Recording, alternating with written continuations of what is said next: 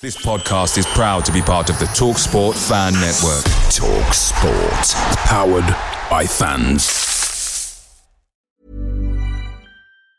Hey, it's Ryan Reynolds, and I'm here with Keith, co-star of my upcoming film, If, only in theaters May 17th. Do you want to tell people the big news? All right, I'll do it. Sign up now and you'll get unlimited for $15 a month and 6 months of Paramount Plus Essential Plan on us. MintMobile.com/switch. Upfront payment of $45 equivalent to $15 per month. Unlimited over 40 gigabytes per month. Face lower speeds. Videos at 480p. Active Mint customers by 531.24 get 6 months of Paramount Plus Essential Plan. Auto renews after 6 months. Offer ends May 31st, 2024. Separate Paramount Plus registration required. Terms and conditions apply if rated PG. The TalkSport Fan Network is proudly supported by McDelivery, bringing you the food you love. McDelivery, like McKenna, brings a top-tier lineup. With Leif Davis-esque delivery right to your door, you'll always be winning with McDelivery. So the only thing left to say is, you win. Order now on the McDonald's app, and you can also get rewards points delivered too, so that ordering today means some tasty rewards for tomorrow. Only via app at participating restaurants. 18 plus. Rewards registration required. Points only on menu items. Delivery fee and terms apply. See mcdonalds.com.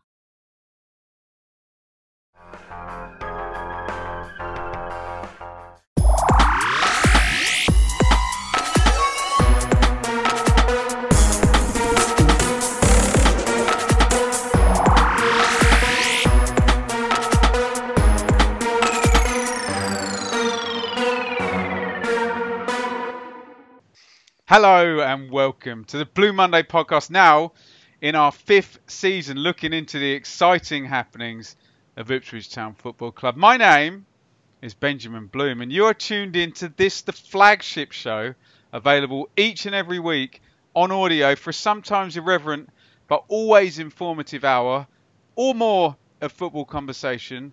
Make your Monday a Blue Monday. I'm tempted to leave the bit on where there was a flagrant attempt to put me off doing the intro, but Mikey Smith, professionalism is, and that is, welcome, Mikey Smith. Hello. Yeah, it's nice to be on the other side. I think this is my first appearance as a guest for, well, probably 9 months or so. Do you feel welcome? Yeah, I do feel. I feel very welcome in your hands, Ben. It's not weird. Richard Stuart Woodward Foot. in the battle of the hosts. We're all hosts. We're all hosts in in a way. this together. High School Musical. Richard, how are you? I'm all right. Yeah, I was going to do the intro as well. We kind of and then Mikey pipped one in just at the last minute as well, didn't he? So yeah, this is going to be, we're all going to be interrupting each other or asking each other questions. We're going to go nowhere, but I'm looking forward to it. The three main hostage people right here. Why have you said Can't that? go wrong. Why have you used the word, for God's sake? Go wrong. It's all right. It's all right. Twitter Ben, tomorrow. Enjoy it's Twitter. fine. As long as nobody tweets stat, because he won't listen. Oh, okay. So he won't know. Yeah, but you might listen to that like this much, the first. No, he wouldn't. He wouldn't. And Ipswich wouldn't be playing Wickham on October the 12th, because once again, Paul Lambert alluded, Richard, in his press conference, that this one's going to be called off. We get the usual very black and white opinions on this. We've discussed it before, so I'll phrase it a bit differently, Richard. Is this just going to be par for the course now for the season? Every international break, we're going to take the weekend off. Are people overreacting, especially given the reserve teams in the EFL leasing and sadly Berry no longer being with us and those two extra little breaks? And Wickham are very high up in the table and playing very well. Your views on this one, Richard? We had a big old long discussion about this actually on the midweek show, and I didn't get the chance to stick my opinion in there because being a host, as you know, Ben and Mikey, you're there to facilitate. I'm here to bring people together with their opinion. You're there to shit stir today, by the sounds of it, aren't you? Oh yeah, I'm loving this. This is great. But yeah, I would encourage everyone to listen to last week's midweek show to hear more about that. No, that's a joke. I with Stat on this one. Me and Stat agree about momentum. Play the fixtures. The squad's big enough. We have no excuses. The nature of the players that are going out for international duty are they are replaceable. I don't think there's anyone in the team apart from maybe the forwards where we don't have an abundance of options. I think the Lambert interview was about Norwood and giving him a chance to get some rest because I think he's carrying an injury. So if that's the reason, I can kind of understand that if Keane isn't ready either. But I'm going to be a bit bored, and I hate international breaks anyway. If every time one comes up, we're going to sit it out and use under 20s or under 21s football to kind of justify it. I'm all about playing the games, getting them out the way, and not having a pile up at some point in the winter, which no one wants either. So, yeah, I'm a bit annoyed about it, Ben, to be honest. Mikey? I quite like having the international break because then when my colleagues who support clubs in higher divisions come over to say, "Oh, who are you playing this weekend?" So they say, "Who are you playing this weekend?" when it's the international break, as a bit of a dig. I can say, "Well, actually, we've got too many internationals in our squad to play." I quite enjoy being able to do that, and also it didn't turn out too badly after the last one. And I don't think we should be playing any games when there's obviously going to be periods of the season where we don't have all of our best players, but why not play games when we don't have to, basically? God, finally got my words out there. That's just where I stand on it. I know that it's not a popular opinion, but it didn't seem to do us any harm last time. It gives the players a little bit of a rest. When else are they going to get it? And also, fixture pile up in the winter sounds all right to me.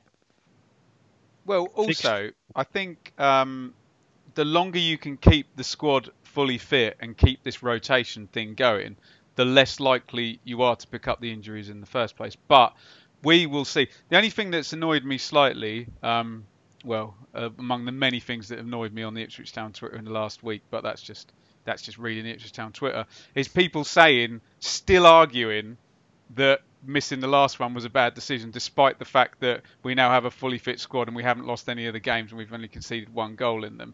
You can't turn back time and say the hypothetical thing that might have happened would have actually. You can do that about the future, but you can't, But there you go. I'm sure it's going to happen all season. Something that happened on Tuesday night in Derbyshire on the A6, which I'm sure you two are going to be itching to talk about. So lots of allegedlys and on suspicion of, please. Richard's already shaking his head. Former Ipswich lone star carried us for periods of that season. Tom Lawrence had a lovely old time on a Derby County jolly, but decided allegedly to drive his Range Rover Sport with club captain Richard Keogh in the back, and if you believe some of the stories, Jayden Bogle maybe in tow. Not Jayden Bogle, sorry. Allegedly, Jayden Bogle was nothing to do with any of this whatsoever. He came back. We'll take that legally, we must. Mason Bennett. Jayden Bogle's a lovely guy, great guy. Yeah, absolutely nothing to do with any of this. Anyway, Tom Lawrence in a lot of bother, Mikey. Out of the firing line this weekend. Just as a general point, because we have kind of got the Ipswich link and it's the story we've been talking about, what should happen to Tom Lawrence and Mason Bennett, and does their status as privileged individuals, football players, actually make any difference? Well, the thing is that we'd say, If I did it, I would get sacked. I would in my job because I have. You would as well. And DBS, yeah. And I would as well, and it'd be pretty hard getting to my office from where I live without a car anyway. Right.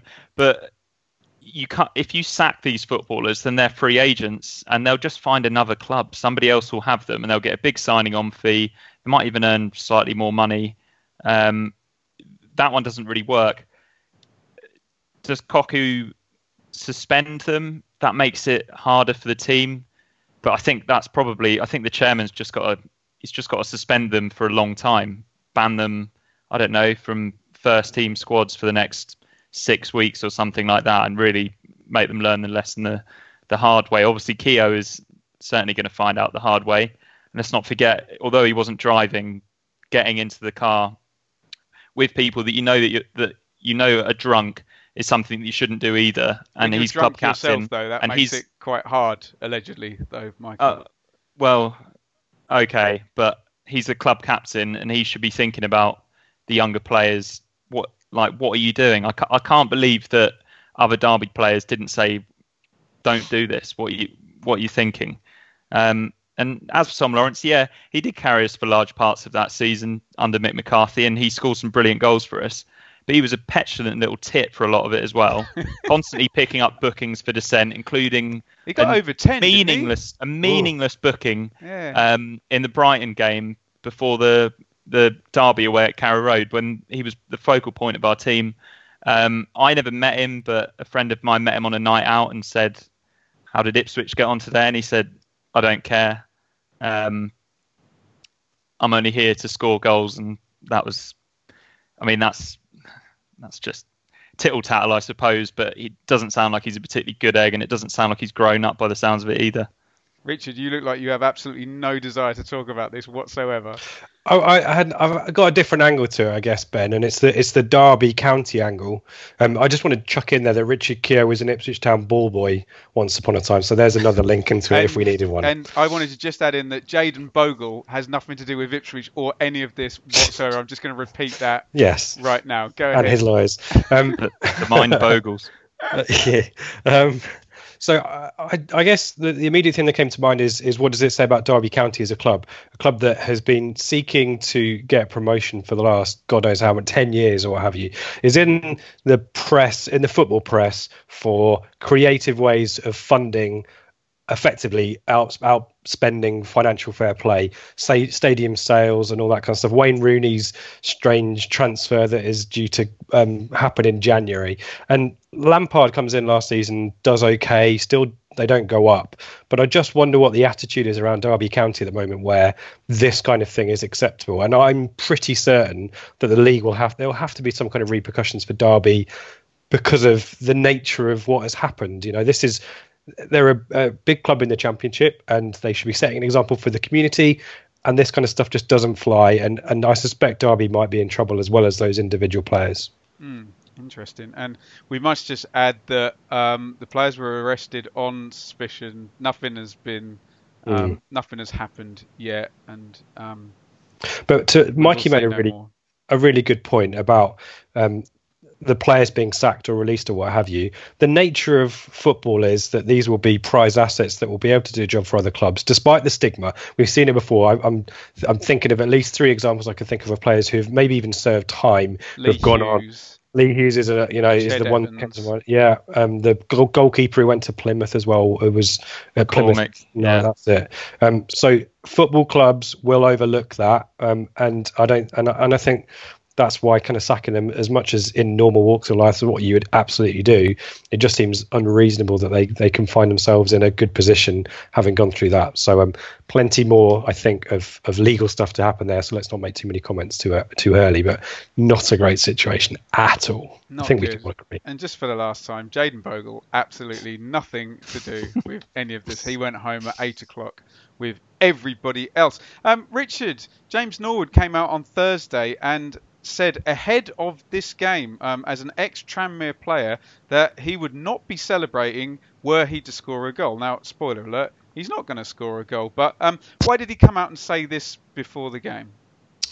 I think that is an own goal, Ben. I think in the kind of PR stakes, but it did cause both Stat and I to run a nice thread of I'm not scoring or I'm not celebrating reaction GIFs, because the club were obviously going to put a WWE related GIF out if he did score. I just think I think this is a trend that I thought we'd got over.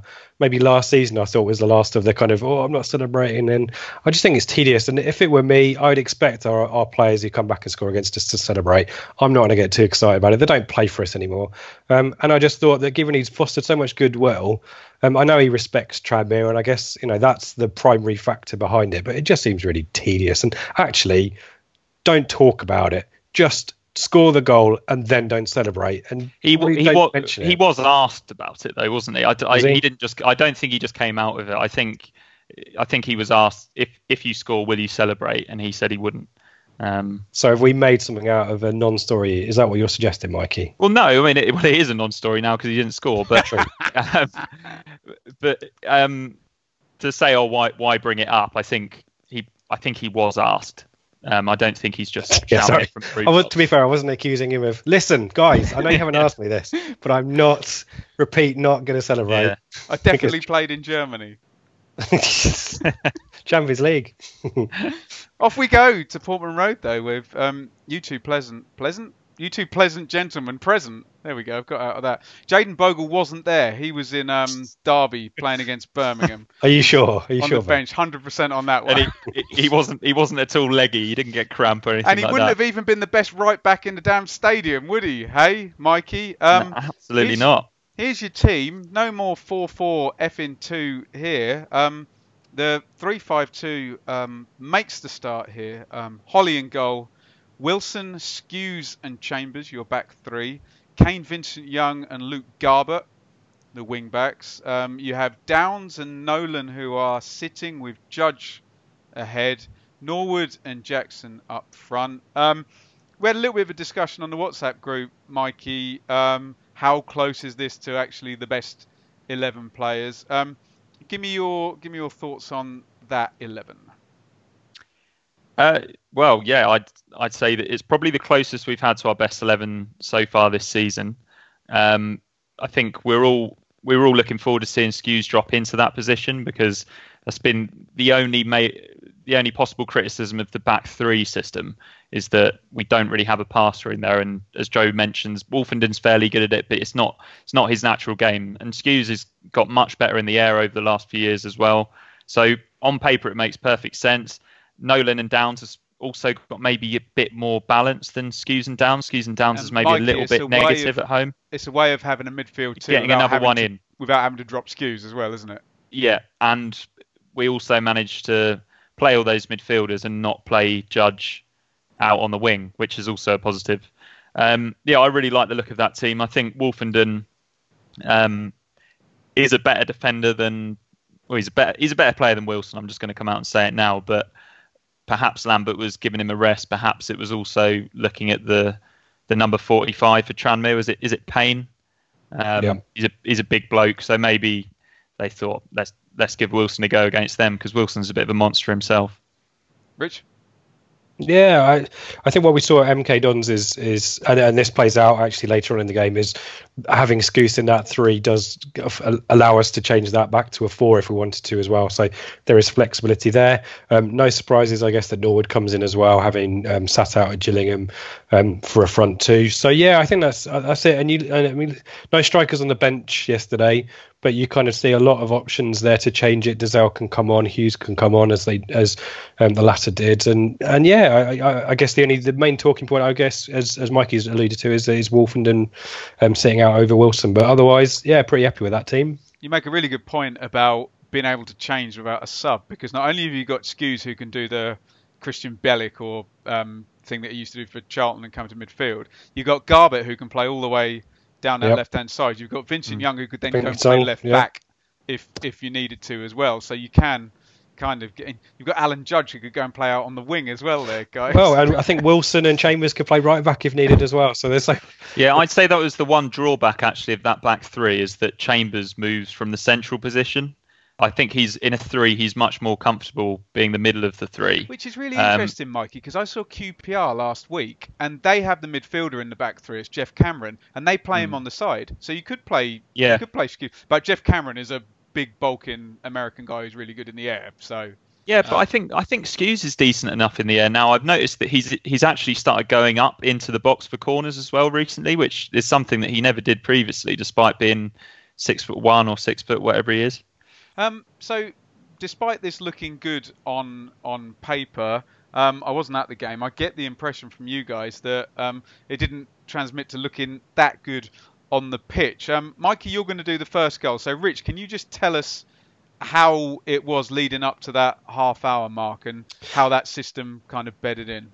It had a similar feel to Doncaster a few weeks back. We were very patient with the ball.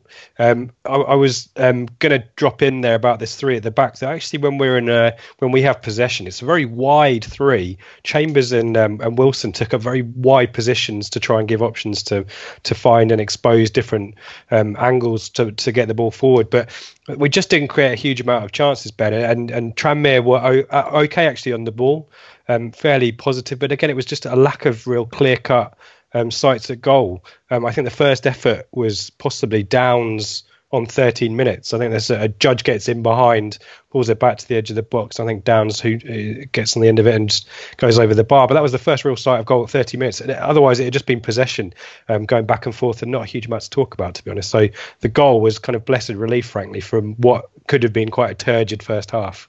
Blessed relief. What a goal. Yeah, so, on the Sabbath day. 30, so you look like Randy Jackson with that, on American Idol with the big whatever they're advertising. Yeah, I'm not sponsored. Sorry. Coca-Cola glass. Yeah, goodness. It's a Euro 2020, Germany versus Slovakia celebratory cup. Euro 2020 hasn't happened yet. Euro 2016. Apologies. There you go. It's a cup from the future. Yeah. We can celebrate the future and cancel in international breaks. Here we go, Mikey. 35th minute. Luke Garbutt, ridiculous free kick. Has anyone seen what the XG of this was? It's got to be like 0.03 at least or something, hasn't it? Well, I hope Mikey's going to talk about the wall construction and the build-up. Go ahead, Mikey. Oh, yeah, nice one, Rich. I was actually going to take it back a little bit further and say this was the first time that we saw Vincent Young drive forward with the ball, and we saw his sort of trademark left foot step over and then driving inwards into space, and he almost set Judge up. Judge had a reasonable shot that was charged down, and then the Tranmere player handballed it, but it was 30 yards out, wasn't it? Mullen, he really doesn't need. It's a really stupid free kick, by the way. He has no need to stick his hand down there at all. Yeah, and, I mean, the fact that the goal comes from it is makes it worse. Sorry. But so Garbutt is 30 yards out, and you think. Usually it's a little bit frustrating when you see a player strike a free kick from that far out, unless they're just going to leather it. But it was really, really blowing a hoolie, as they say, at Portman Road on Saturday, which gives him a little bit of an advantage because it gives you more of an option to go around the wall, and it can also add a little bit of pace to the ball, and you can send it in the direction you want it to go. I'm sure Dave Diamond would be able to talk to you all about how he aims his 7-iron down the left side of the fairway, and it will bend it in. Yeah. He would do a straight run up to that and sell a kick. He wouldn't know where to put the ball because you didn't know which foot he's gonna hit it with. He's like Ronnie O'Sullivan. Go ahead, Mikey. Sorry. So yeah, Garbutt steps up 30 yards out, and he's hit it. And the technique that he used is sort of a cross between Mark Venus and Jamie Clapham, where he's absolutely smashed it, but with curve, and it has gone. From where I was sitting, it looked like it actually went around the wall to the left-hand side, but he put so much whip on it that it's then whipped into the top right corner as he sees it. Absolutely sensational. It flew in, and honestly, that is the best free kick I've seen at Portman Road, full stop. I've thought about it, and I haven't seen a better one than that. That's going to come up in the questions. Martin Royce scored a good one against Bradford a few years ago, but yeah, that was sensational. Lovely stuff. Let me talk about the wall if you want. If you want to be nerdy, you talk about the wall, Rich. Because this is what people have listened. Build the wall. This is what who's going to pay for it? Well, Tranmere are going to pay for it. Boom. So this is the first time that Davies in the Tranmere goal. I think he has a bad game, Ben. This is not a good day for the Tranmere goalkeeper, and it takes them about 30 seconds to a minute to figure out what they're going to do. He changes his mind a few times which side he's going to be. Eventually settles on, I'm going to put the wall on one side, on the right-hand side post, which Garbutt ends up hitting over the top of, and I'll stand the other side and leave it open. But there was a total disconnect between the defenders and the keeper, what they were going to do. And I think Garbutt, to be fair to him, it's just a brilliantly placed free kick. It's got power, as Mikey says. But in the end, it made me think the keeper doesn't really know what he's doing here, and he looked a little bit unsettled. And thankfully, Garbutt, it didn't matter because he hit it so well. But it just introduced to me a little bit of doubt in the defence. Do you remember that guy he used to play for Lyon, Juninho Pernambucano or whatever? Oh, wow, yeah. It reminded me of the way he used to take them, where you're not outright blasting them, but you're still curling them, but they still really fly as well. Mikey, sorry, go on. Well, Juninho quite often used the knuckleball technique, which Pirlo later said that he worked out when he was sitting on the toilet one day. Very tenuous. I was just going to say that was the first goal that went into the brand new blue and white net. Yeah. Will there be any better than that at that end? Lovely stuff. our own Joe Fairs had tweeted out that the magic number regarding the possible clean sheet record was 47 minutes. So let's take you to minute 39, Richard. And Stefan Payne. Am I right? Is Stefan Payne a Paul Hurst guy? Did he play for Shrewsbury? Ooh. I'll look it up while you were talking about this goal, but I'm sure he did, didn't he? Anyway. He was crap. Well, let's talk about this goal because there's a lot of crap involved in this. It's on the score sheet though, Mikey. I mean, this starts with Chambers. I have to talk about this. It's a long ball forward from left back down the line to Chambers, and Chambers is being marshalled by Mullin, but under not a huge amount of pressure. There'd actually been a similar situation a few minutes earlier, and Wilson had on the other side had controlled the ball out for a throw in, and Chambers kind of thinks, I can do that as well. But actually what he does instead is control it into the pitch, plays it into the path of Mullin, who runs it on. We're a little bit short at the back. Wilson gets back and lunges in. Because Skuse dives in really badly. I think it's Wilson, possibly. On the first, as soon as Chambers touches it, there's two mistakes within like 1 second, Rich. Because Chambers touches it and then Skuse dives in. So two of your defenders are gone. And then Garbutt runs for the heels inside and leaves a huge gap outside. Anyway, continue. Yeah, we're all over the shot. I mean, to be fair to Chambers, the mistake is bad, but we do have an opportunity to get things back under control. But as you say, our positioning is all over the place. People diving after the ball. Mullins finds Payne. He feeds out wide to Dans, who's in absolute acres at this point, as you say. Plays it down the right. I think it's Caprice.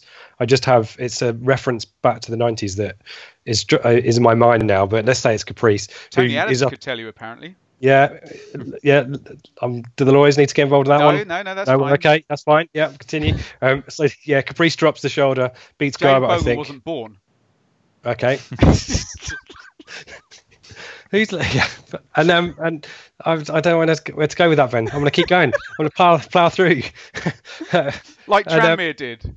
Yeah, and the cross from Caprice goes across right in front of the goal, and this is Holly, Wilson, Skuse all in the way, and of all of the people it falls to, it's Payne. It basically hits him and goes into the corner of the goal, and it's a pretty crappy goal. And what is more is you kind of felt that we were fortunate to be 1-0 up on the balance of how the game had gone. It was a fairly even first half. So you take the 1-0 lead and you think, well, this is us now. We hold on to these kind of leads and win 1-0 and we hold on for the rest of the match. But this game resets it all and is a bit of a disappointment. But it's such a crap goal to concede with so many opportunities to avoid it happening altogether. Rich, is one mistake and then everyone's trying to cover the first mistake, leading to another, and then away you go. So we get to half time and this change of shape, when does this occur, Mikey? So the change of shape, actually, I first noticed it immediately after Garbutt's goal. I don't know whether it happened slightly before or not, but I think it was the end of the half. I think I'd agree with that, Mikey. Like 5 minutes before, around the goal. Yeah. Well, I noticed. What did he do? I noticed it straight away. So Skuse came into midfield, and at first I thought Judge had sort of gone out onto the right, and Nolan on the left, but then it sort of changed very much into a diamond as it went on. But yeah, so Skuse into midfield, Vincent Young and Garbutt as fullbacks, and then Nolan on the left. Yeah, and then actually it ended up being Downs kind of on the right with Judge at the tip and Skuse at the base of the diamond. And straight after half time, Ipswich back into the lead, Mikey, on 48 minutes, Caden Jackson. Yeah, absolutely. So this was another free kick from Garbutt, fully... Do you think this was an attempted knuckleball, Mikey? We mentioned the knuckleball already.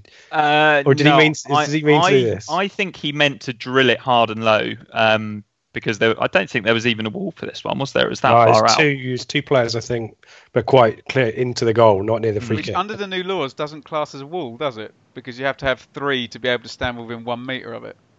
Carry on.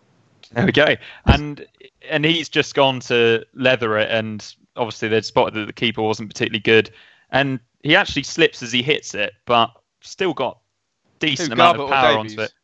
Garbutt got a fair bit of power onto it. Davies spills it, and it was actually Norwood that followed up quicker. I watched Norwood and Jackson were both very sharp, both reacted to it very quickly, but Norwood sort of gets bundled over.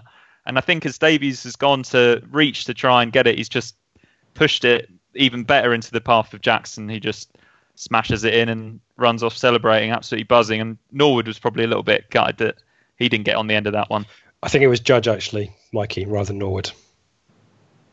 He was bundling with Jackson. Okay. Yeah. Well, I'll have another look, but I'll take your word for it. I'm in the North Stand, and it's Judge who's the one who's celebrating with Jackson to start with as well. But yeah, it doesn't matter. It doesn't really. Because the way I saw it was Norwood was still on the ground when that happened. Oh, possibly. I might be wrong. Yeah. We're all right. Semantics. Everybody's right. Semantics. So 2-1. It's a nice thing to disagree over, though, isn't it? Yeah, petty things, isn't it? I meant more up scoring. Who doesn't score the goal? Who doesn't score the goal? 2-1 just after half time. Rich, how does the game shake out now before the next goal? Do Ipswich then push on, or do Tranmere come back into it? Is there any threat of it going back to 2-2 before we get the Nolan goal? Not really. Again, I mean, the pattern of the second half is that Ipswich are quite relentless. I don't think it's not possession football. We're actually, it's waves of attacks that we have. There's a really great, there's an offside goal on 58. It's Norwood who feeds Judge, who cuts in and has a shot. Again, the keeper spills it and Downs is there and taps it in, but he's offside. Tranmere get the odd sight, and as the game goes on, especially after the next goal, they maybe are a bit more attacking. But again, I'm trying to think of Holy has maybe a couple of bits and pieces to do, but not much. It is Ipswich, but it isn't kind of, passing football. There are a few moments of Ole's that Mikey will possibly recall that where we maybe strung 10 or 15 passes together. Well, that was probably after 3-1 and Tranmere heads had gone. But it was just Ipswich. It was wave after attack, and it was great to watch. It was really entertaining second half after a really crappy first half, to be fair. So take me through this goal then, Rich. 62nd minute. Jackson's going to use his pace and Nolan in the right place, yeah? Yeah, so it's a great ball by Judge to feed Jackson, and it's a 1v2 situation for him. Have we settled on the number 6? Have we mentioned the Tranmere number 6, who's an absolute unit? Yeah, enormous. What is it? Monty, whoever it is. Well, and Nelson, he's up against the two of them. He beats the number 6 for pace, cuts it behind. Python. I wasn't suggesting anything else. Okay. Don't know why you're giving me that look. Mikey sent us a WhatsApp message which he was impressed. And he cuts in behind Nelson. Again, keeper. This is all about the keeper. He's quite quickly off his line to try and save this. It's not a great hit from Jackson, to be honest. I don't know if he's trying to dink it or play it under the keeper. But unfortunately for the keeper, he does make the save, but it rebounds up in the air off Nelson's knee or his thigh. And Nolan, who has been freed up by the fact that Scouse is now in midfield, has an empty net to head it into, and the North Stand, Portman Road, is in delirium. It's 3-1, and Ipswich, it's game over pretty much after this point. So I've heard this on the commentary from Mick Mills, and Mills is arguing that when you play the 3 at the back, the 2 guys that can get forward are the wing backs, and he would prefer it if they were further back, which is strange as a fullback, and Scouse is holding, and then the 2 midfielders can get forward. Is there not a scenario, Mikey, where you can play in such a way where they can all kind of get forward at different times rather than it being quite so rigid? Yeah, I think so. But if your midfielders are going to push up quite high, I think it just has to be. Hey, it's Paige DeSorbo from Giggly Squad. High quality fashion without the price tag. Say hello to Quince. I'm snagging high-end essentials like cozy cashmere sweaters, sleek leather jackets, fine jewelry, and so much more. With Quince being 50 to 80% less than similar brands. And they partner with factories that prioritize safe, ethical, and responsible manufacturing. I love that. Luxury quality within reach. Go to quince.com/style to get free shipping and 365-day returns on your next order. Quince.com/style. Away days are great, but there's nothing quite like home comforts. The same goes for McDonald's. Maximise your home advantage with McDelivery. You in? Order now on the McDonald's app. At participating restaurants, 18 plus, serving times, delivery fee and terms apply. See mcdonalds.com. Blue Monday are delighted to be partnered with TalkSport Fan Network and NordVPN, giving you the best possible offering for browsing the internet securely. NordVPN opens up global streaming options for content not available in your region by switching your virtual location quicker than Wes Burns running down the wing. NordVPN acts like your cyber Sam Morsey whilst online, protecting your personal data and sensitive info like passwords and credit card details from falling into the wrong hands. For about the price of an ITFC match program a month or a Blue Monday Telegram subscription, you can get yourself a NordVPN account which can be used across 6 different devices.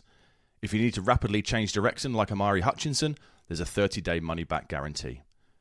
To get the best discount off your NordVPN plan, go to nordvpn.com/Blue Monday or click the link in the podcast or YouTube subscription to be taken straight there, supporting us here at Blue Monday in the process. The wing back that goes forward is dependent on what side of the pitch the ball is on. So it's quite simple. If the ball's going down the right-hand side, Vincent Young has license to go as far forward as he wants. But what Garbutt should then do is tuck inside and play more as a left fullback rather than a wing back. That's where I stand on it. But we were pretty much playing 4-4-2 all of the second half. Okay. And finally, Richard's going to do this one because when I said who wants each goal, the reply was we get one worldie each, and Mikey got to do Garbutt's one. So Kane Vincent Young finally scored. Well, I say finally, he's only been here about 5 minutes, but second goal in 2 games. And he scores the goal that our own Joe Fairs wanted him to score, where we get the step overs and then we get the finish after it. Yeah. Take it away, Rich. 70th minute, and here comes Kane Vincent Young. And finally, and it's earlier than I'm expecting as well, I've got the klaxon for the Thomas Holy assist, albeit it's a really crap free kick that nearly goes out of play. Low free kick that goes out to the right hand side, and Vincent Young is just about aware that it's going that way. He keeps it in. He's in quite a lot of space on the right hand side, and eventually gets. They've reset for the free kick to go long. They have, right, yeah, okay. I think so. And he gets it actually to the corner of the 18-yard box before anyone is kind of comes to stop him.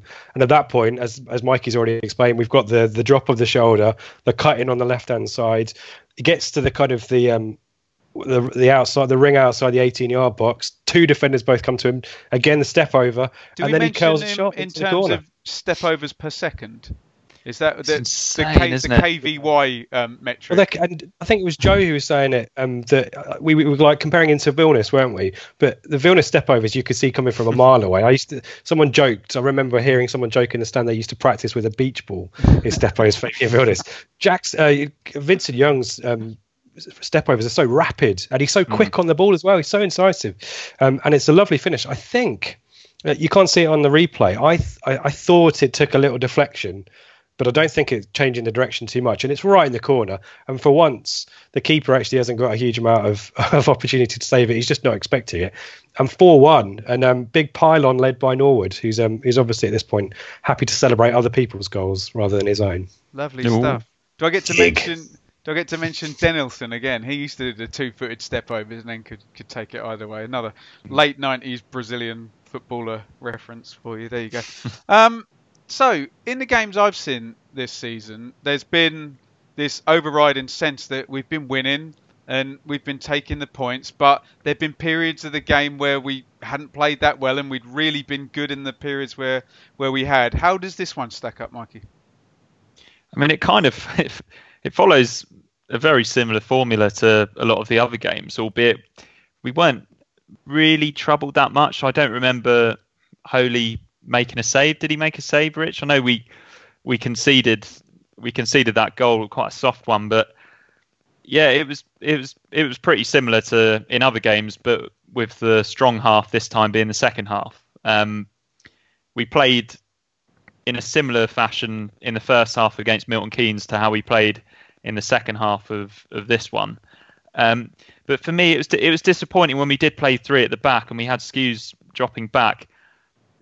Downs and Nolan were just a little bit off it. Their passing was poor. They were quite sloppy in possession. Is that because Skews wasn't around that area? I don't think so. I think they were just having an off game, both of them. And they weren't the only ones. Jackson was awful in the first half as well. His touch just wasn't there at all. Norwood got clattered early on. His passing also wasn't great. And even Vincent Young at times, like his play wasn't as good as we've expected. And I actually thought it was a little bit of a shame that we didn't get to see that 3 at the back for longer, because I think that is potentially the way forward. But then again, we actually played our best stuff when it was just sort of blood and thunder attacking football in the second half with a 4-4-2 Diamond Judge sort of running around all over the place.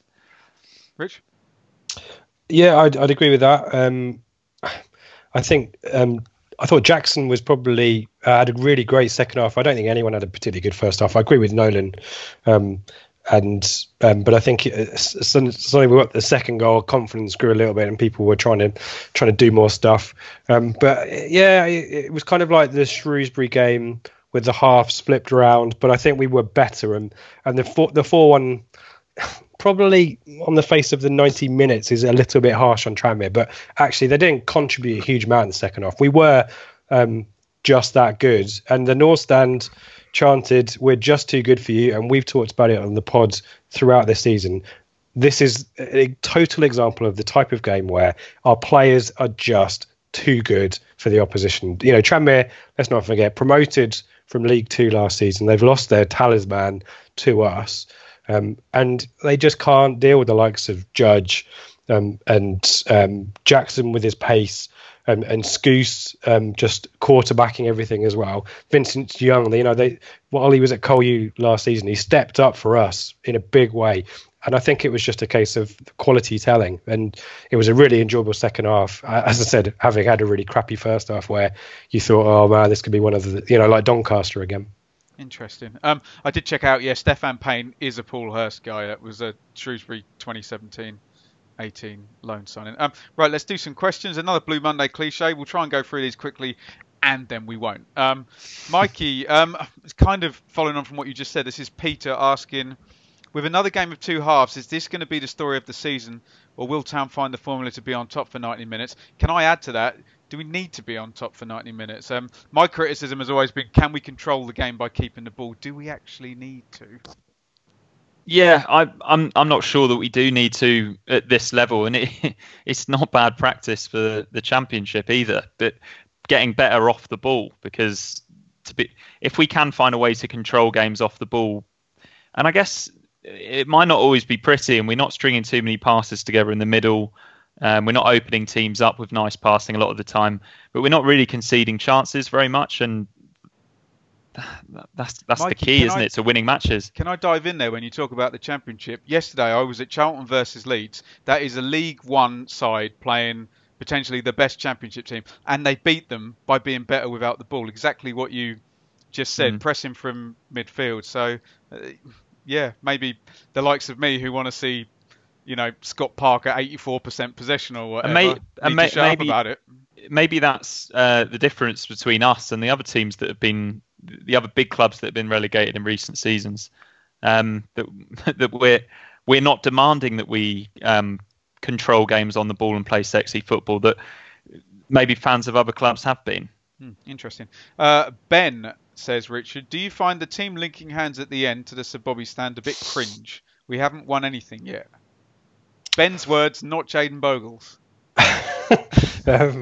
I applaud the intent behind the gesture, as in trying to certainly unite the play, because it used to be Chambers was the lone wolf doing his fist bump, and Knudsen got involved, and Scouse was a little bit embarrassed to do it. I like the idea of players and supporters having some kind of gesture together, and it's really good at away games when we do that. I do accept it's a little bit contrived, and it's the kind of Paul Lambert, just Borussia Dortmund kind of special, isn't it? We're in the age of GIFs and tweets and little 2-second moments now, aren't we? And I totally accept the Ben's suggestion that let's save it for maybe if we beat someone like Man City in the third round of the FA Cup, and we do that, or we do that after winning the game that cements our promotion or something like that. But I still think there is a little bit more work to do just to establish the community, the club, the fans, the players all together. I don't have a problem with it too much, but maybe every week is pushing it a little bit.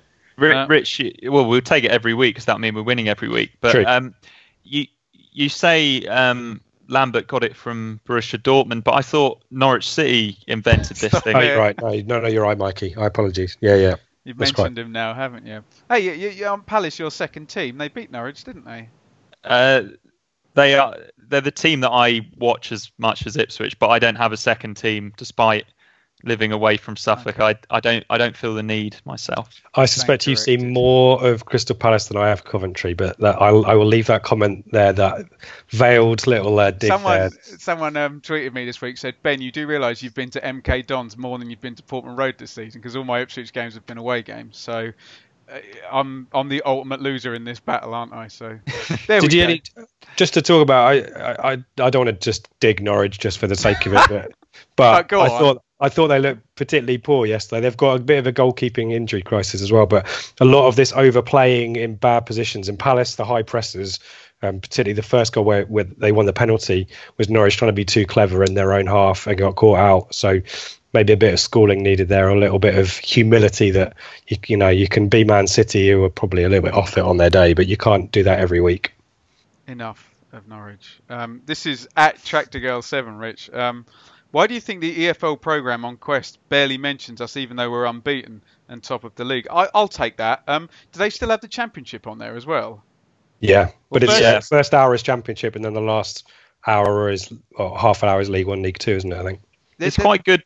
It's quite good, Ben. You should watch it. I just watched it. It's better than it used to be. If you go on the Sky website, they just show you little highlights packages, and they do it straight after the game as well. So, yeah, but they now have pundits that know a little bit about the leagues. So I upset Adam Virgo, didn't I? So they're pundits. Sam Parkin. They're pundits. I spoke to Sam Parkin. Yeah, he's quite good. He's excellent on League One and League Two. Yeah, and he's played for most of the clubs. So. But in response to Tractor Girl, it's us. Amazingly, us winning at the moment is not a story. It would have been a story if Tranmere had come here and won, and James Norwood had got a red card. But sadly, us winning at the moment is not a story. We're a big club for this division, and I guess that's what they're going with.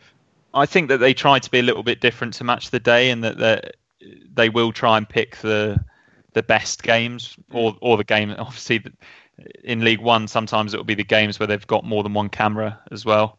And yeah, but let's just enjoy the fact that although we're only on for 30 seconds, it's 30 seconds that you can actually enjoy. I just think you don't win any prizes for highlights packages on. Well, I just think it's moving on as well. I mean, let's not get into my feelings about TV and TV licenses, but I just think people consume. There's a vast number of people now that don't also wait until Saturday night. I know people still do, and they'll sit down and watch Match of the Day, but like YouTube has got every Premier League goal from 5:15. It's insane how you can consume your football now. Mikey Arthur asks, is Lambert receiving enough credit in terms of his tactics? Seems like his brilliant work transforming the club is overshadowing the actual football side of his management. Not that that's a bad thing. Is anyone who keeps winning a good tactician by default? What makes a good tactician, and is Paul Lambert one? I don't know, because we do seem to look a little bit clueless at times, but maybe that is the fact that we're changing personnel. His man management is obviously very good. One thing I will say tactically, he will mix it up. He will change it, even if things are going okay. Like we went 1-0 up against Tranmere, and he still changed it because he thought it wasn't working, and then it works out for the better. So he's obviously fairly tactically sound. You know more about tactics than I do, Ben. Like, where do you stand on it? The two I would say is the away games I've been to are Burton, where 53 minutes is early and he went to 3 in midfield. And for goodness sake, MK Dons, he changed it after 90 seconds when they presumably had practiced 3 at the back. So, he seems to be. I mean, I just remember us burying him for everyone in the ground seeing Steve Morrison walk onto the pitch at half time and just stand next to Miles Kenlock, and Lambert kind of trot out then with his jumper on and not spot this until we were 3-2 down or what have you. So it seems a far cry from that, but sometimes you do wonder about the actual influence of tactics when all the players are confident and they're playing well and the team's at it. It's the minuscule difference, and as you've said at this level, Rich, sometimes having 20 players who are clearly in the better echelons of League One players helps quite a lot, doesn't it? I think the big tick in his box, which is helpful for a while, hopefully not too long, is he knows the division. He clearly knows how to win matches in this division, which is sometimes you just got to go for it. You know, you just stick all your attacking players on and just flood the opposition and hem them in. And the second goal, the third goal yesterday was us coming out of half time, probably on the back of a bit of a bollocking because we weren't very good, and just going for it. And yeah, there's something to be said for the quality players, but there's something to be said for League One. And we've all tried to make opinions and give predictions about how League One goes, and none of us have got it right. Every week we kind of get caught out about how simple it seems to be for us. And I would suggest that that's not fluke, and that Lambert obviously knows something more than we do. And I think there's something to be said again for evolving that style as we go through the season if we want to go up and stay up in the Championship. But for now, he's got a lot of credit in the bank. ITFC Mark says, any concern of lack of link-up play between Jackson and Norwood, not as potent as it was in the first few games. Mikey, is he asking too much there? Do we actually see an old school York and Cole, Toshak and Keegan, actual two forwards linking up anymore? Or we already mentioned how 3-5-2 might be the future. Is if this does continue in this way, do we end up with a 4-2-3-1 or a 4-3-3? I'm not sure, because Jackson did get himself quite a few chances yesterday, and that might have been from himself though, or was this link? No, he was played. I don't want to hijack the question, okay, Mike, yeah, because he asked about the link up. That's my fault. Yeah, but Tranmere were clearly man marking James Norwood though. That he got smashed a couple of times early on in the game, and every time he got the ball, he had a player really close to him, at least one. It's difficult to link up when you're in that position, and there will be times as well where it just clicks, and then other times when it doesn't click as much. But that partnership works yesterday. Norwood, you'd probably say, was a 5 or a 6 out of 10, but him being there enables Jackson to then become a 7 or an 8. They don't necessarily have to work in tandem the whole time to be a successful partnership. But yeah, I suppose it is a little bit concerning that we're not seeing like the 1-2s and the flick-ons and things like that. But Tranmere was very good in the air yesterday, and Norwood will win his fair share in the air, flick it on for Jackson to run onto, but that wasn't really on yesterday. One thing we do know about League One so far is that when you have an ex-player, like Nolan got absolutely smashed at one point against Shrewsbury, didn't he? And Norwood, there's the hatchet job still exists in League One. Anyway, sorry, Rich.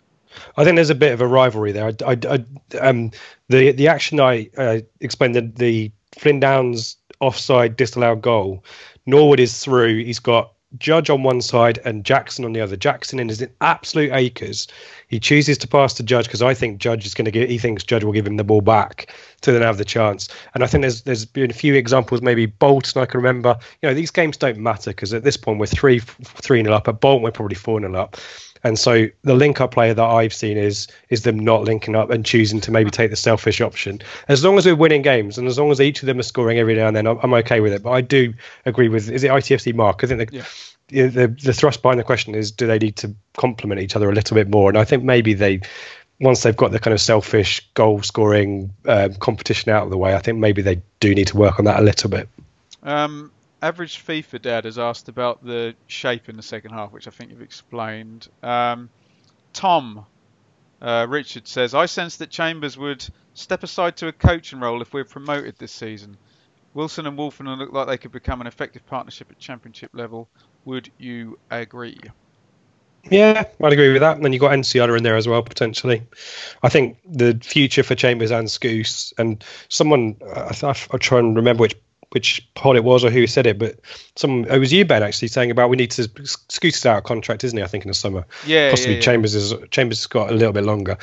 Keeping those. You just think about tactically minded players, and experience and know-how, and I think that's worthwhile keeping around. And I'm quite keen for Chambers. He seems to love the area in the club to get a longer term, post of some kind in the coaching stuff or something like that after he finishes. And I'll make Gabe Sutton has talked about phasing Chambers and Scouse out as well, and it wouldn't surprise me if that happens, but not while we're winning in League One and not while there's a chance he can lift the trophy. I think in the Championship as well, you can always carry one, like Michael Morrison, who's just gone from Birmingham to Reading, even Liam Cooper for Leeds. I know he's good passer, but you can always carry one stopper.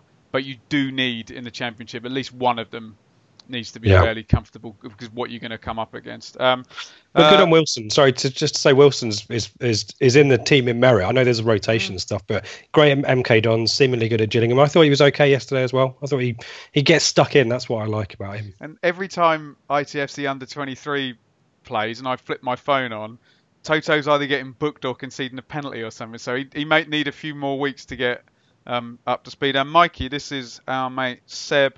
Is there a chance that the goodwill around the club, combined with a strong promotion campaign, might encourage Evans to start spending again in the hope momentum could see us do a Sheffield United, Norwich or Southampton? Are we getting a rolling start here? Yeah, but I could just see Evans, because Lambert will be so if we do get promoted, Lambert will be so complimentary about the team and the players that we've got, and we've also been talking about how good our squad is. I don't think I can't see Evans going, go on then Lambert, here you go, like buy whoever you want. It's just not going to happen, I don't think, because we're still not going to be in a particularly good financial situation. I'm not sure that they'll see a position that they think needs to have a massive improvement. So no, I can't see it, and yeah. Let's not get ahead of ourselves. We haven't. Mikey, how big is momentum in the Championship? Just teams that get promoted. Let's say that you're right, Mikey. Evans doesn't spend anything. We maybe sign a few freebies and get a Premier League loanee or something. The fact we're winning games consistently, hypothetically for the rest of the season, does that work for maybe a few months? Or I think it does. I think you did Blackburn last season. Look, I always say about the Championship, if you're in the second year of a 2-year cycle, even if that first year was in League One, if you're in the second year of a 2-year cycle, you have an advantage over a lot of teams because a lot of them are changing. When we get into if we get into the Championship, at least 6 of the teams will have new managers by the point we go up, and we'll be, if we go up, Jayden Bogle wasn't there.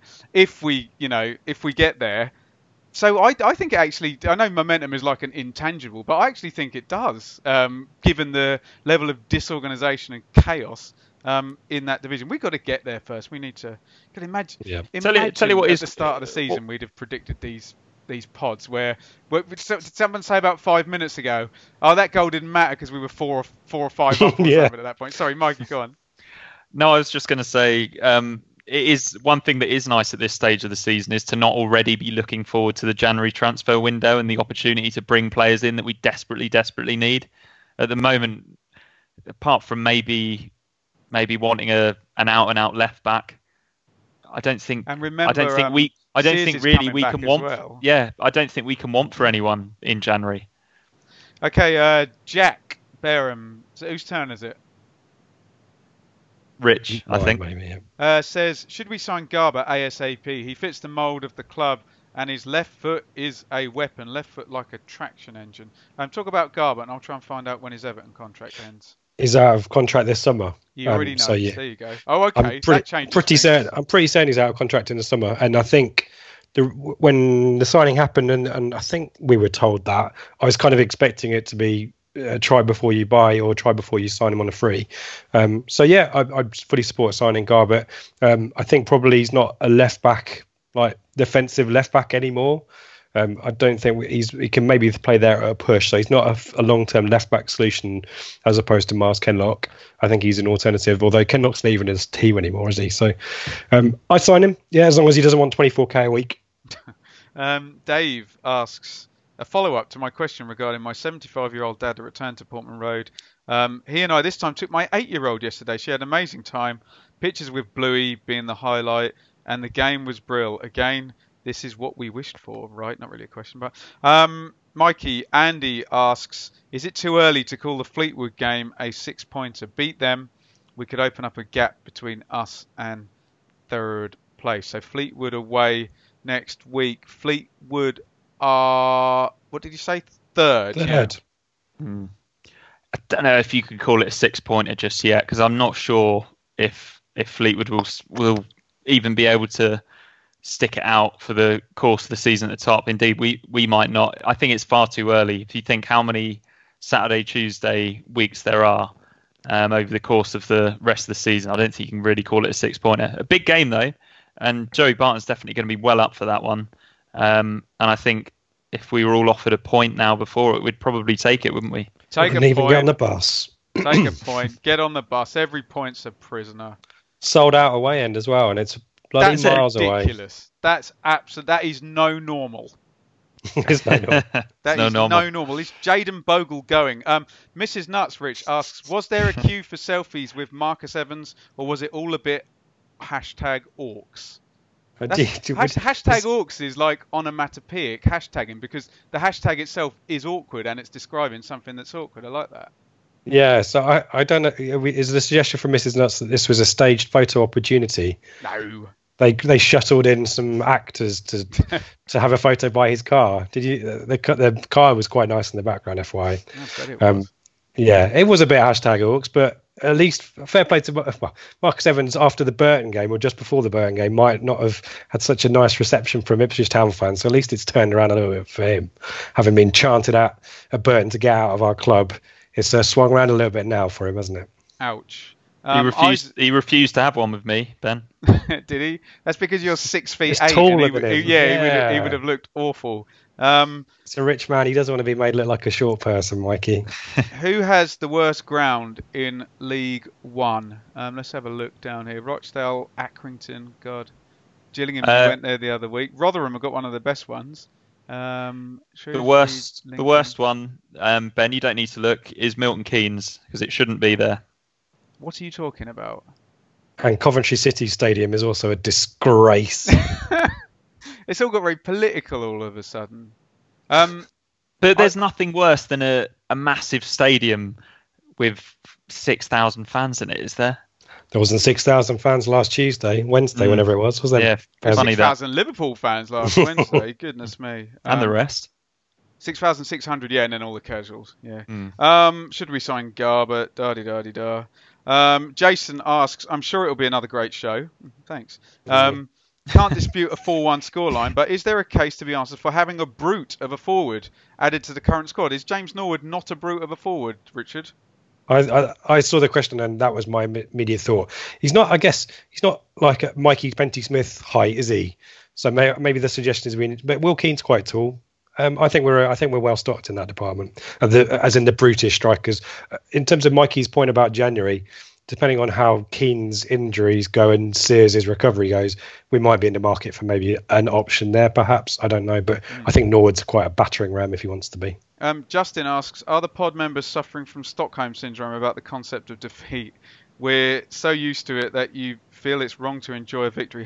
#find a fault. Actually, I must step in here because I got called out last week. There was a question, but I wasn't on the show, saying, do I need to eat my words or something because I'd been critical or whatever.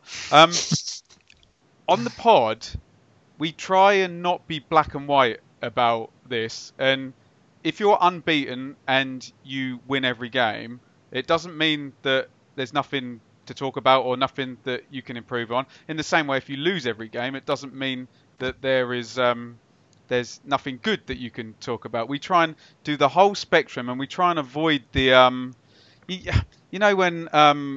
when you go on the radio and someone phones in and it's like, oh, and here we go, we've got Billy, an Ipswich fan, and the guy obviously doesn't have a clue, and he looks at the league table and all he knows is the result on the league table, and that is the level of analysis that we want to get not anywhere near. So we're not trying to find a fault, we're just saying what we see, and it is possible that you can win every week, which we are at the moment, and still look to the future and think about other stuff. So I think if we recorded the pod, sorry Ben, straight after the game, after these wins, we'd maybe be a bit more giddy. Yeah. But we record them on the Sunday evening. We've kind of had time to take it all in and actually have a think back to what happened and areas of potential improvement. Not that it makes any difference. No, we're just having a chat, aren't we? We're having a chat. And also, devil's advocate is exciting every now and then. Alternative views. If we just looked at the result and went win good, defeat bad, draw in the middle, there's no point in the pod, is there? We just go. We should try that though. Good evening and welcome. Ipswich 4, Tranmere 1. Goodbye. See you later. But and Justin is of course not. I think he's having a bit of fun with hashtag find a fault. But yeah, I just wanted to defend myself from the stinging criticism I received last week. I've just been talking about controlling games. You know how good sides control games, but there are many ways to do that. Cardiff City control the games by stopping all the damn restarts and taking loads of throw-ins. Got promoted. We controlled the game yesterday by scoring 3 goals in the second half, and I don't know what the possession stats were, but I suspect it wasn't 60-70%. We just controlled the game by smashing them with 3 goals. Exactly. That works.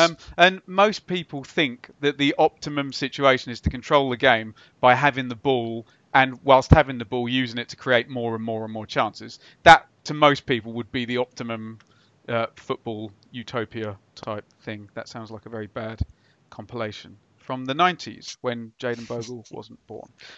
Lots of other questions here from Tim. Oh, Joe's asked a naughty one. So, do you think that Keane and Jackson may end up being our best strike partnership this season? Mikey, Richard, Mikey.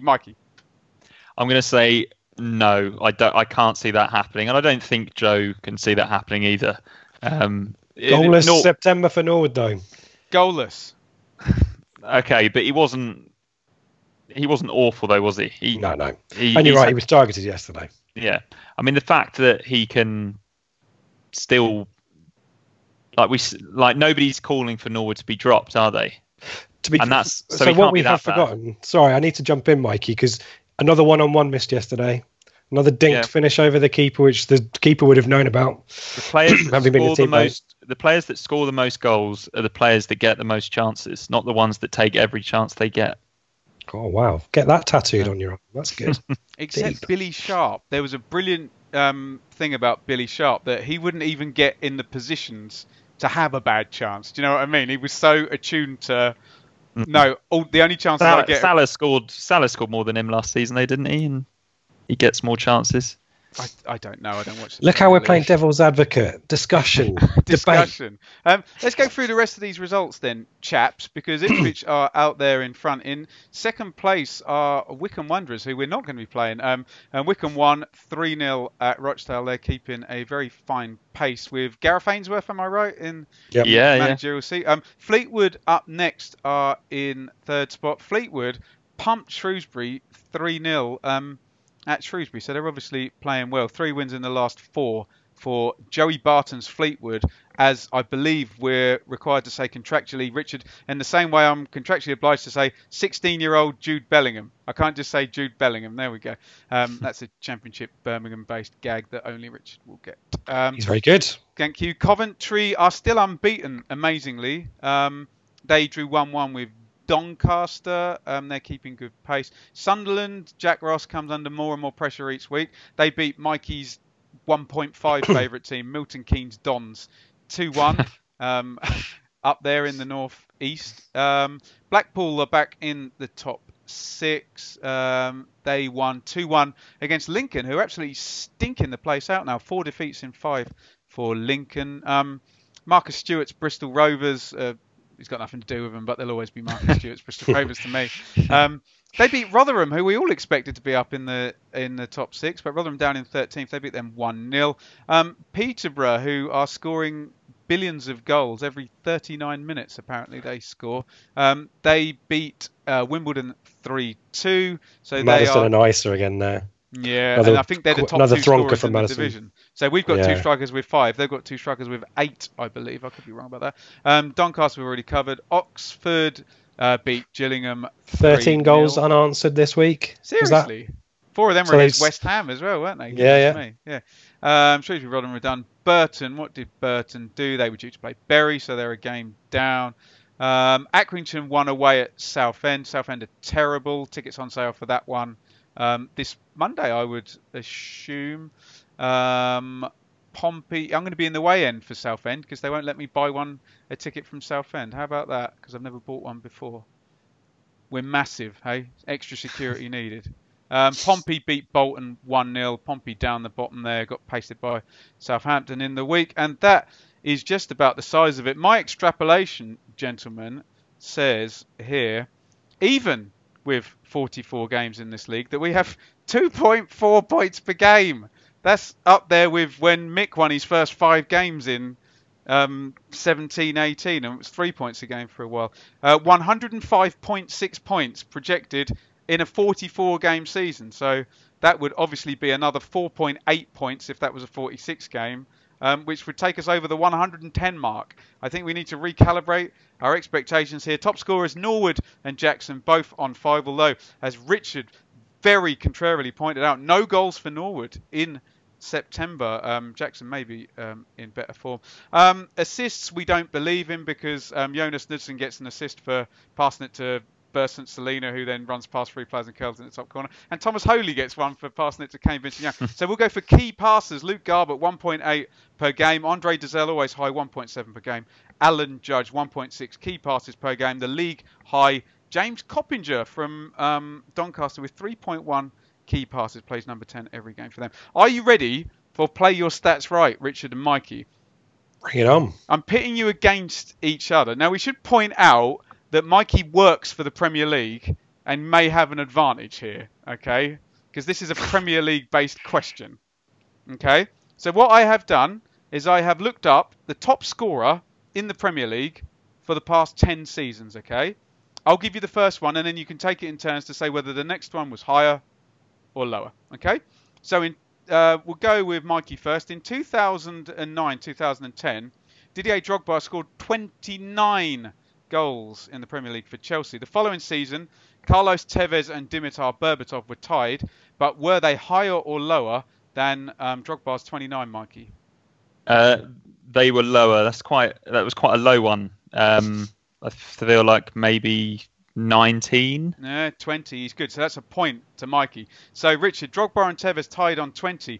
Oh, Robin van Persie in his last season for Arsenal. Higher or lower than 20, Richard? Higher, but not by too many. Maybe 25, was it? Oh, he got 30. Yeah, he. Oh, it's 30. Wow. Season. Yeah. So you've each got a point. Next season, is Robin van Persie again, Mikey? This time playing for Manchester United, but did he get more goals or less goals than the 30 he got for Arsenal the previous season? I think he got. So I'll go lower. I think he got 27.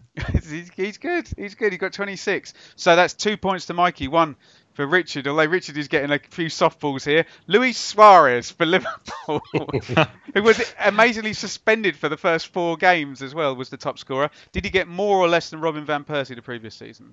I think it's higher. I'm just trying to figure out how many percentage of his goals were against Norwich. All of them. Yeah. 33? He got 31. Yeah. So that's 2-2. We're into the 14-15 season here. And Sergio Aguero! Did he get more or less than Luis Suarez's 31, Mikey?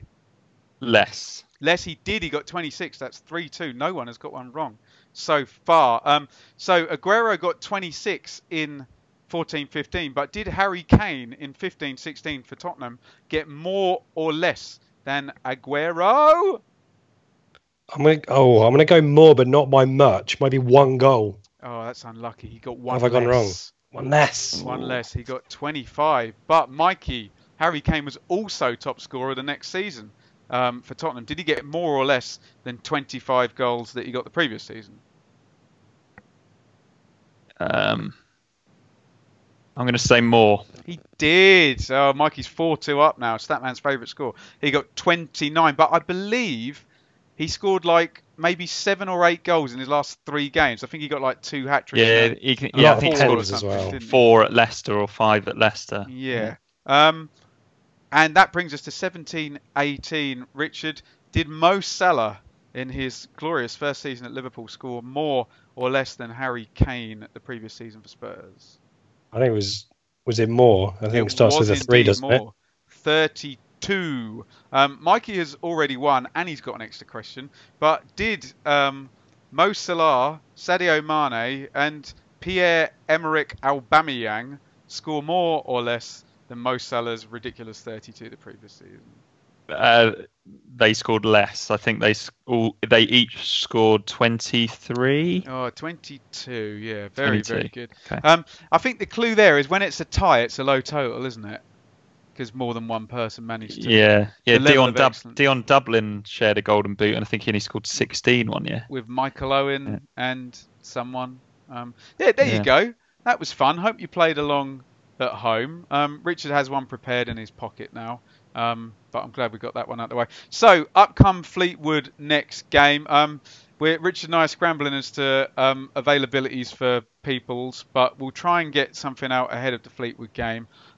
If we don't, then we won't, and you won't hear it. But there might be a This Week in ITFC history. Stat and Dave keep threatening it. And Dave's in LA. He's back now, I think. Is he? I think he might be back, yeah. Nice. Right. Lovely stuff. We will leave it there. Richard, have you got anything to plug or say?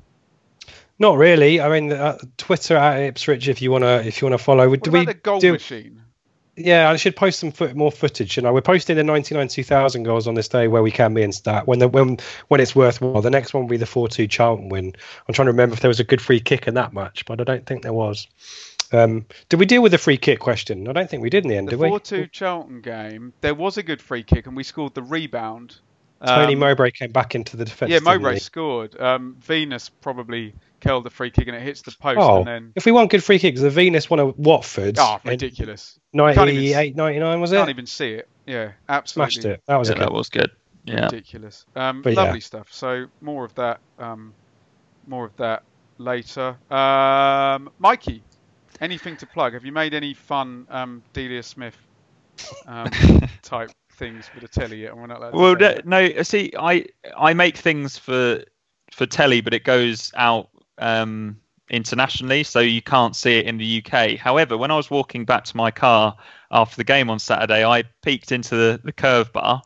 I didn't see any polls, but I did see they have Bart's gone to Millwall. They are illegally streaming Premier League football in the Curve Bar, which rather excitingly means that if you are in the Curve Bar when there's a Premier League game on that isn't on Sky or BT, you'll get to watch some of the footage that I make during the commercial breaks. So that's quite exciting. And also, I don't know if this is even legal, Ben, but my sister is a self-employed painter and decorator, and she lives in Needham Market. So if anyone in that area needs a painter and decorator, she's agreed that Blue Monday listeners get 5% off. So please contact me on Twitter if you are in need of a decorator. We need to have a phrase that they need to say when they make contact to confirm the 5%. It needs to be something really. Maybe it's your good strikers are the ones who score the ones that have the most chances or whatever. That really great phrase you made was. Like a password. No, it's exactly right. Yeah. It's be careful what you wish for. There you go. But you said that now. That means I have to end the show. You can follow me on Twitter at Jaden Bogle. You can follow the.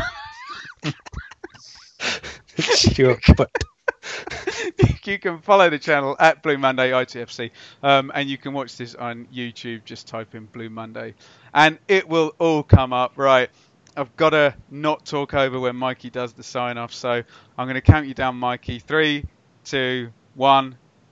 Be careful what you wish for.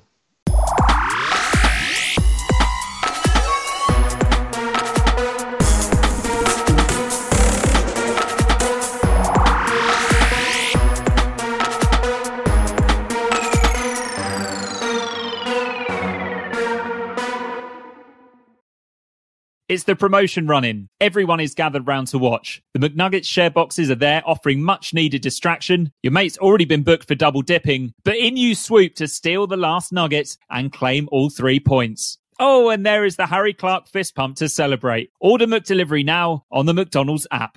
You in at participating restaurants. This podcast is proud to be part of the TalkSport Fan Network. TalkSport. Powered by fans.